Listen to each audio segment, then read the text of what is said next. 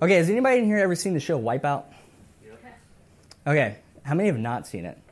Man, what is wrong with your life? YouTube it after this, not right now. But it was one of my favorite shows back in the day. So the basic premise of the show is that you just get hit really hard with things and the world laughs at you, right? So that's the premise of the show. But I'll never forget, so the first round, you just have this like long platform and you walk across and there's balls flying that knock you off into mud and just you have to climb a wall at one point and it's just a disaster, right? And that's what makes it entertaining. The second round was my favorite. So everyone started on one side and then you had this like maze of planks and stuff where you had to get to the other side. And if you got to the other side, you could make it to the final round. But the big tricky thing, it was all over a pool. And the big tricky thing about that round is that there was this like swinging pole that would go around and it could knock you off at any moment. But it was always fascinating watching that round because it would start and everyone who was trying to get to the other side would like be shoving each other. They would just be focused on them. Like, I've got to get to the other side. I've got to accomplish my goal. I've got to get to the next round. So it was all about them and accomplishing what they had set out to accomplish. Now, it was always really cool and interesting that when the first person got to the other side, what do you think they did? They celebrated, right? They would have this triumphant joy, and then they would turn, right? They would turn to everybody else, and they would start helping them.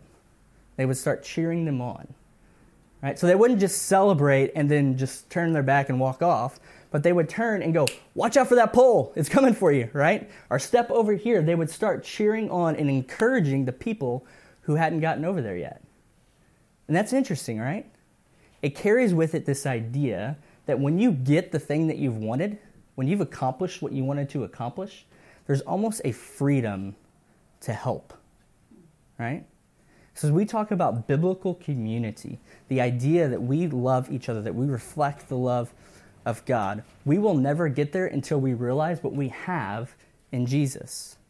That He's already won the victory. He's already accomplished the goal. And so us as a community don't need to look out for me anymore, right? We have what we want, the greatest treasure in the world, and there is a freedom there to look to each other and go, what do you need, right? Watch out for that pole, right? To serve one another, because we don't need to earn anything anymore. Everything we've wanted, we already have. That's the idea behind biblical community. So as we jump into the text, I want us to look at two different stories, or two different scriptures to start, right? First is in the beginning of creation, and second is in the beginning of redemption. So let me read to you Genesis 1:1-3. In the beginning, God created the heavens and the earth. The earth was without form and void, and darkness was over the face of the deep, and the Spirit of God was hovering over the face of the waters. And God said, let there be light, and there was light. What's really cool about the first three verses of our Bible is that in the first three verses of our Bible, we see God in community with Himself, right? That here there are three characters active in the creation of the world. God the Father, Spirit of God, and God's Word. That the Father is the creator, the initiator, the Spirit, whom, this is really cool, the only other time we see that word hovering is in Deuteronomy 32, when we get a picture of an eagle spreading its wings over its young to carry them. Isn't that cool? That's the protection and love that the Spirit has with creation. And then you've got the Word of God, who is Jesus, the Son. John 1:14 says, and the Word became flesh and dwelt among us. We have seen His glory, glory as the only Son from the Father, full of grace and truth. So in the beginning of creation, think about this, there is community, right? There's mutual love there in the initiation of the world. The Father, the Son, and the Spirit create the world together. Now turn over to Mark chapter 1, starting in verse 9. It says, in those days Jesus came from Nazareth of Galilee and was baptized by John in the Jordan.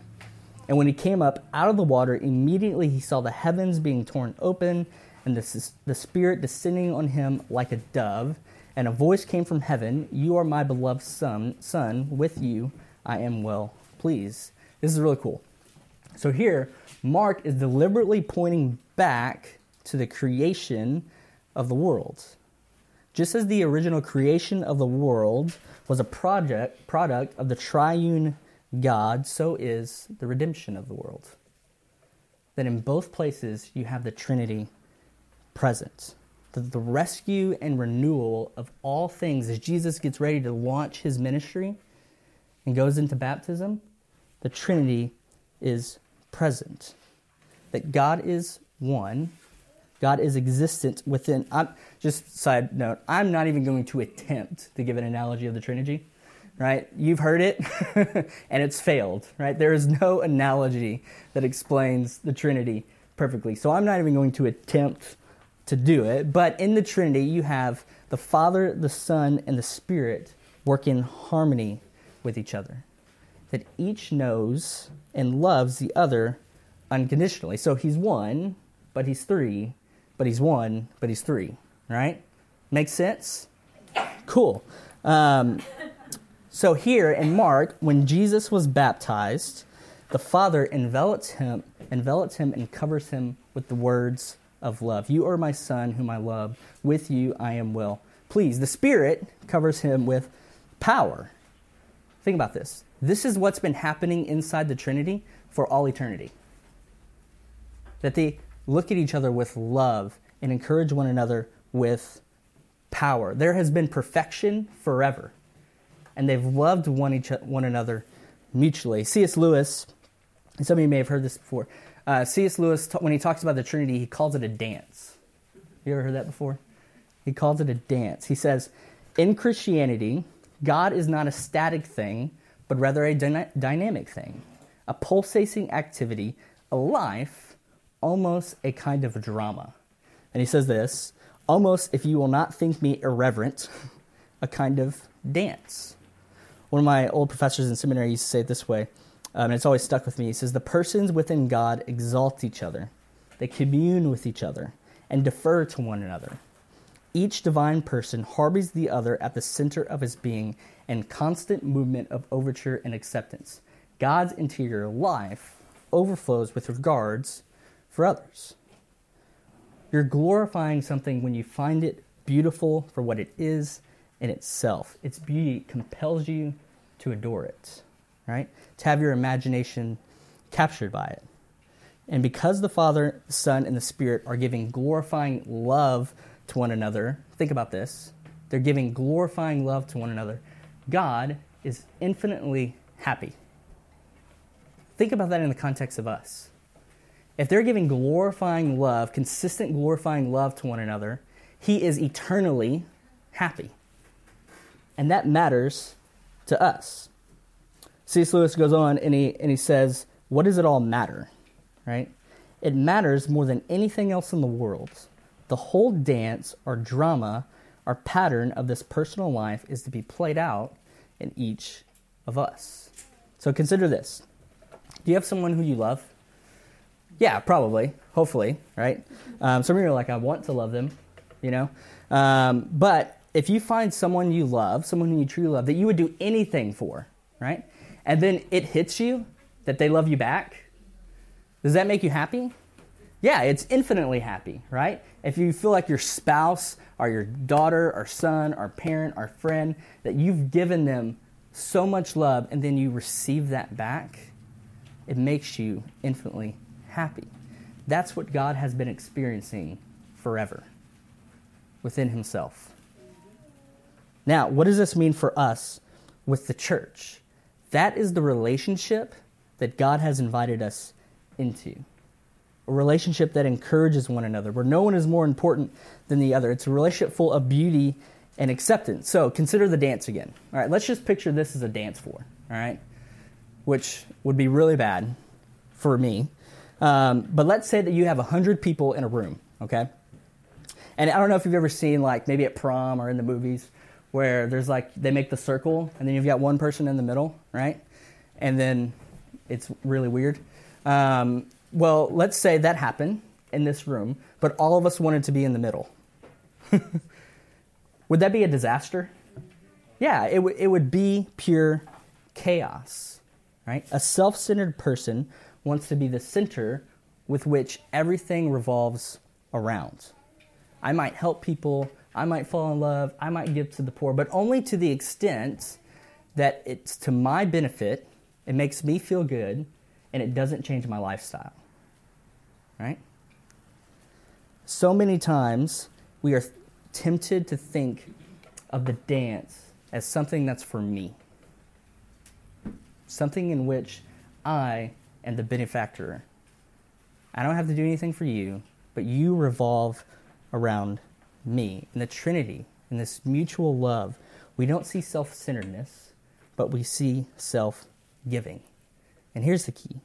Through the blood of Jesus, we have not only been invited to experience the self-giving love, but we've been invited to partake in it with each other. That's really cool. And here's the really good news. No one can be invited, like you can't show up to the dance and buy a ticket, right? Like, hey, can I get to the Trinity dance? Like that's just not something that exists, right? You can't buy a ticket to the dance. He invites you into it, right? He invites you to partake in it. He shows up and says, hey, come here. And then the dance looks so good, right? Even if you're the worst dancer in the world, the dance looks so good that you can't help but dance because you've never seen something that good before. That's what happened. That's what happened in your heart when he saved you, is that you saw something that was better than anything else and you said, I want that. That looks incredible. That looks beautiful. That looks perfect. And here's the deal. Not only does he invite you in, but he qualifies you to be there. Colossians 1:12. Paul's praying for the church, the Colossian church, and he says, giving thanks to the Father who has qualified you to share in the inheritance of the saints. He qualifies you to be at the dance, that God loves his church and he wants us to experience community with him. But, and here's the deal, we have to fully surrender to it.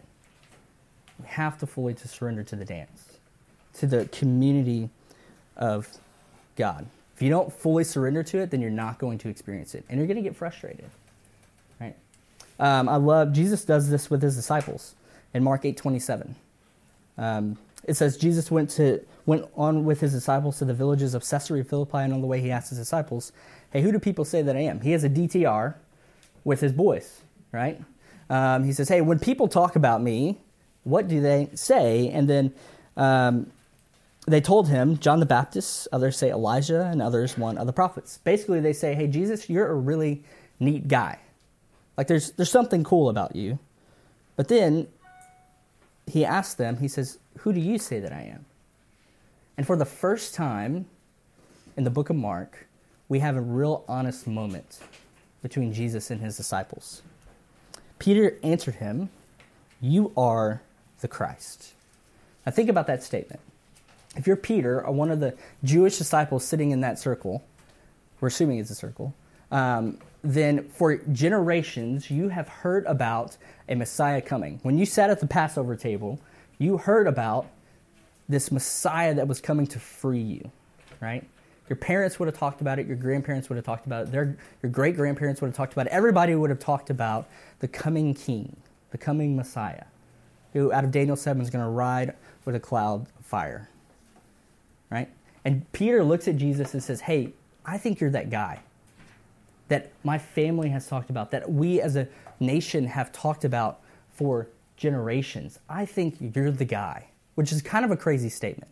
He essentially says, hey, I think that you're God. Now, he didn't understand the full context of what he was saying, but he said it, right?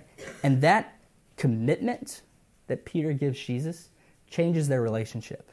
Because look what it says next, right? Verse 31, he says, and he began to teach them. He began to teach them. When Jesus talked about why he was there on the cross and suffering and all that stuff, before he would just use parables, right? Like I'm a tree from a branch and I float, like something that just made no sense to them.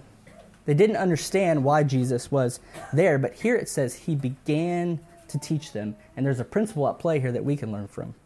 That with greater commitment comes greater intimacy. With greater commitment comes greater intimacy. Peter commits himself to Jesus by saying, hey, I think you're the Messiah. And Jesus then says, okay, you want to learn something? Here's more about me. So he says, he began to teach them that the Son of Man must suffer many things, be rejected by the elders and chief priests and the scribes, and be killed, and after 3 days rise again. Jesus gets intimate with them. He says, you want to know why I'm here? You've shown me the commitment. Now here's why. Right? If we're going to be a people of God that fully experience community, then we have to fully surrender to him. The question for us is, are we really committed? Or is this just something extra that we do? When I was a kid, I was like 10 or 12 years old. I wanted a pool because I grew up in South Texas, in Cuero, home of the Fighting Gobblers. I should always like to throw that in. And yeah, we were turkeys. And so, but it was always super hot. I mean, it's hot here, but down there, man, it was just dirty hot, right? It was just sad. And I remember telling my mom one day, like, hey, can we get a pool? Which we didn't have a ton of money, so I thought it was a crazy request.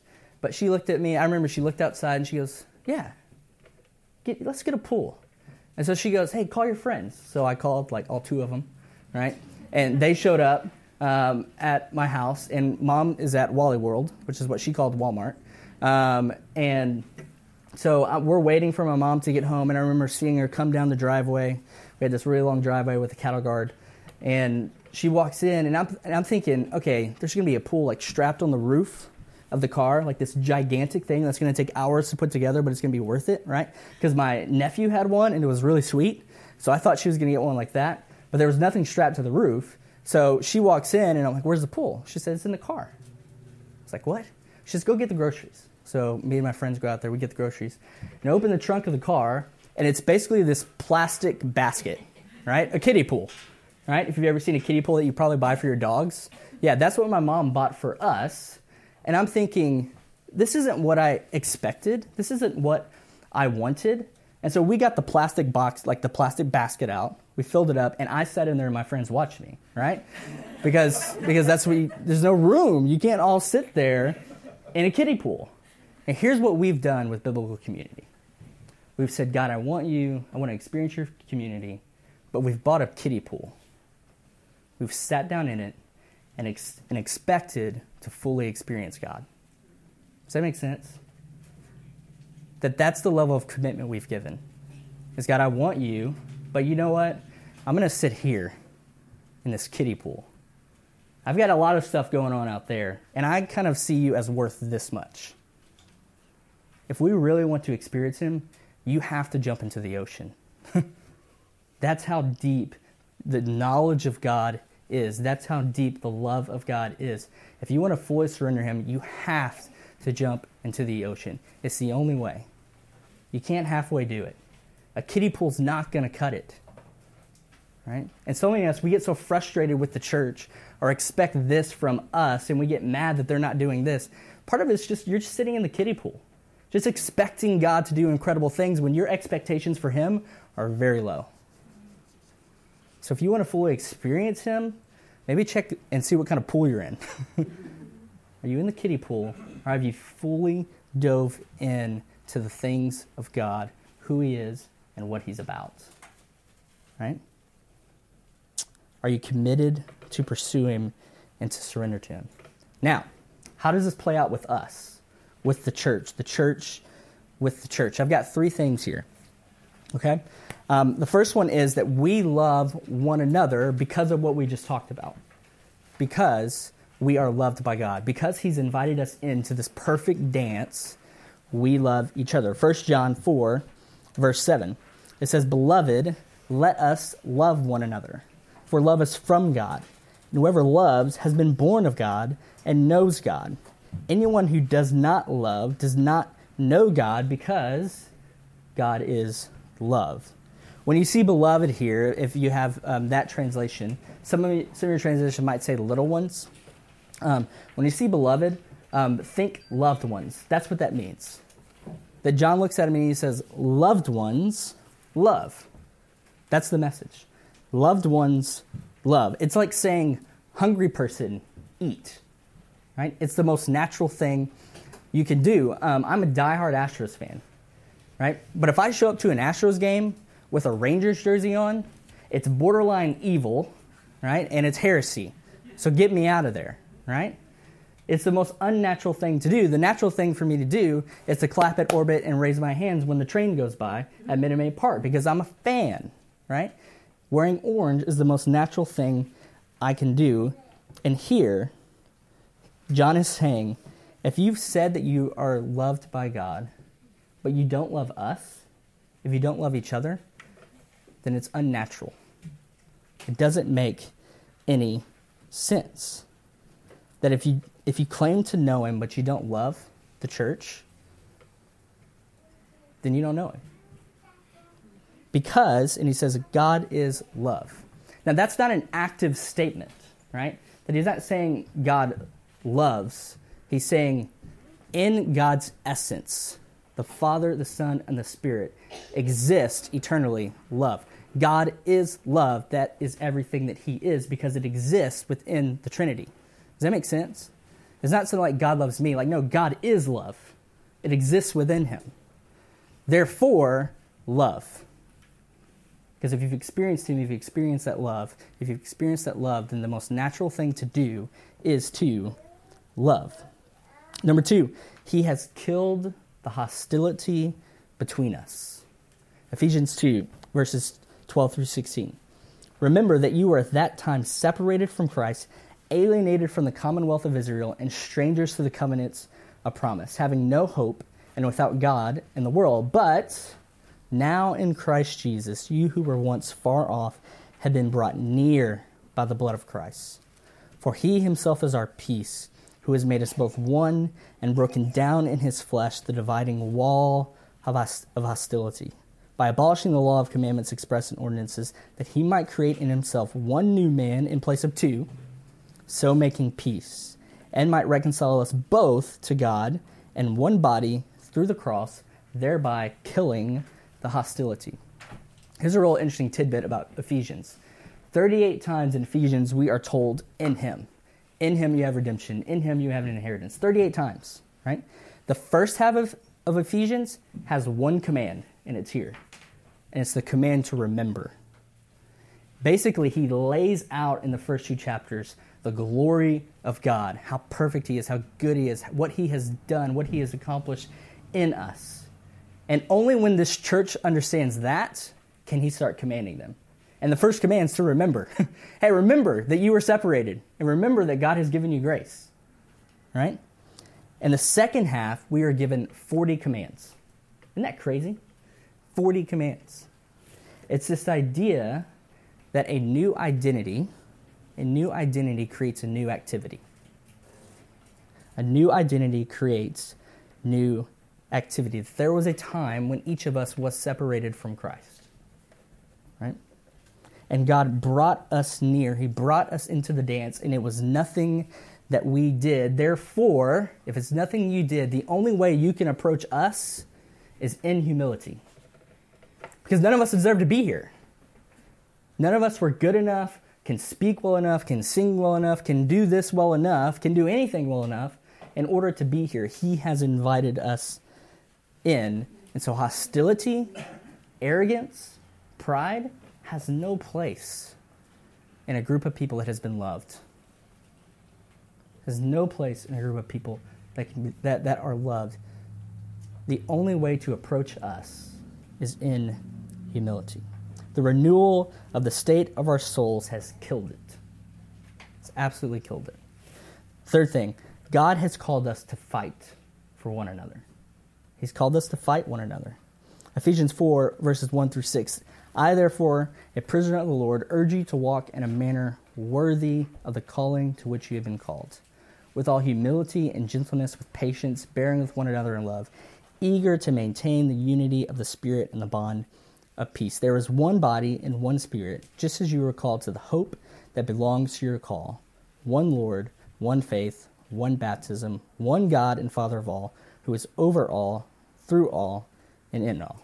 Whew, that was a lot of ones and a lot of alls but it makes sense because we're talking about community, right? So here's the question. If I asked you, what does it mean to walk in a manner worthy of the Lord? What would you say? There's lots of different options. You could say theology, that if I'm going to walk in a manner worthy of the Lord, I got to know God really well. I got to know his word. I got to know how he operates, right? I got to know Christology and eschatology and soteriology and all those things. I got to know him. While that's true, it's not what he says here. It could be social justice, that it is my job to go to the oppressed people of the world, the refugees, human trafficking, orphans, the poor, and to serve them, because that's what Jesus did. While that's true, it's not what he says here. You could say to be excited about Jesus, that when Katie sings or whoever's singing, I'm jumping up and down, raising my hands. I'm excited about Jesus. I want to tell everybody about Jesus. While that's true, it's not what he says here. You could say moral purity, which is typically the Baptist way, right? Don't drink that, don't smoke that, don't touch that, right? While that's true, I just want to make that clear. While that's true, it's not what he says here. What does he say? He says, walk in a manner worthy of the Lord, with all humility and gentleness, with patience, bearing with one another in love. And here it is, eager to maintain the unity of the Spirit in the bond of peace. Walk in a manner worthy of the Lord. And what does he couple with that? Unity. Unity. That's how you do it. All the other things are good and we need to be doing those things. But if we're not doing it in unity, we don't really know him. We don't really know him. What's the pinnacle of spirituality? To live in unity in a community for the glory of Christ. We're launched out together for his mission. Why is that such a big deal?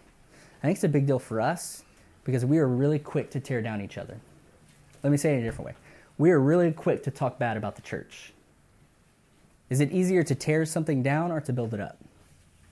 Tear it down, right? Like if you give me a sledgehammer, I'm going to have a blast. If you tell me to build a house, I'm going to sit there with my hands in my head, right? If I ask you to make a movie, or if I ask you to critique a movie, yeah, sure, you can do it. If I ask you to make one, we don't know. And when we think about the church, it's easy for us to drive by that church and go, I can't believe they do that like that. It's easier for you to walk out of here and go, man, Colton's really not Matthew, right? Or it's easy for you to say, can you believe they said that today? It's easier for you to go, I don't understand why we do this like that. It's just wrong. Like there are some things that are worth fighting for, but then there are some things where you're just being critical for the sake of being critical. Just because it's easy. It's easy to look at the church and point out all the black eyes. Something that someone told me once, it's always been really encouraging me, because I was pastor on different staff as a church for 7 years, and it's really easy for me to go, man, my pastor's an idiot, right?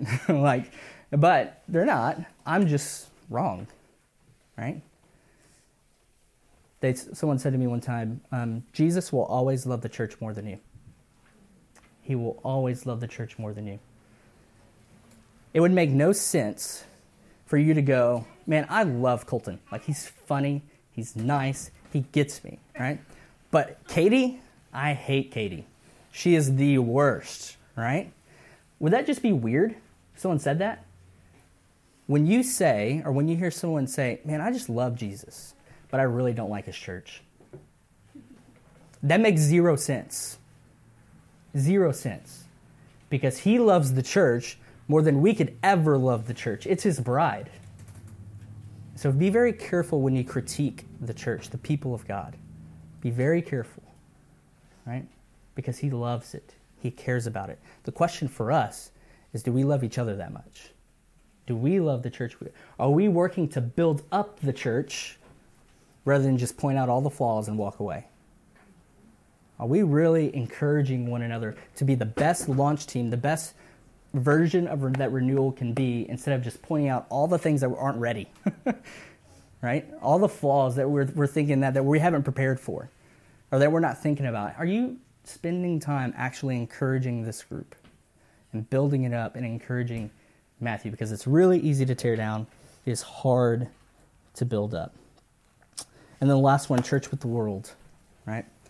Matthew 5:14, you are the light of the world. A city set on a hill cannot be hidden. Here's what's cool about this verse. Right? It's all a verse we've heard before. Jesus' command to be a city on a hill is a communal command. It's a communal command. It's to a group of people, that we cannot be a city to a light to our city on our own. We are the city on the hill that beacons for them.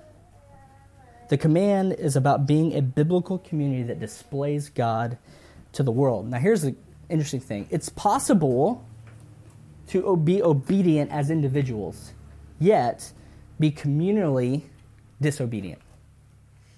Like, it's possible for you to say, I'll read my Bible, I'll do all these things.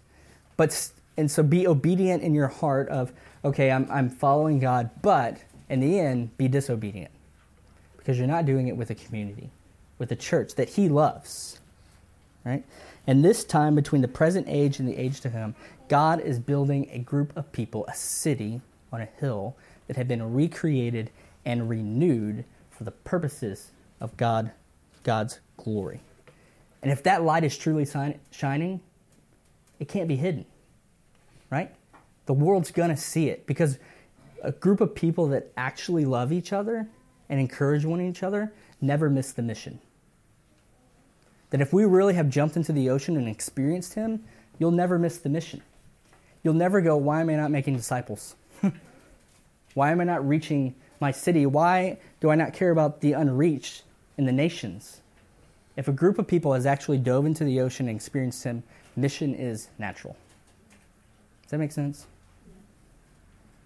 That truth gives eternal value and purpose. So how renewal treats one another and experiences God together matters for the world.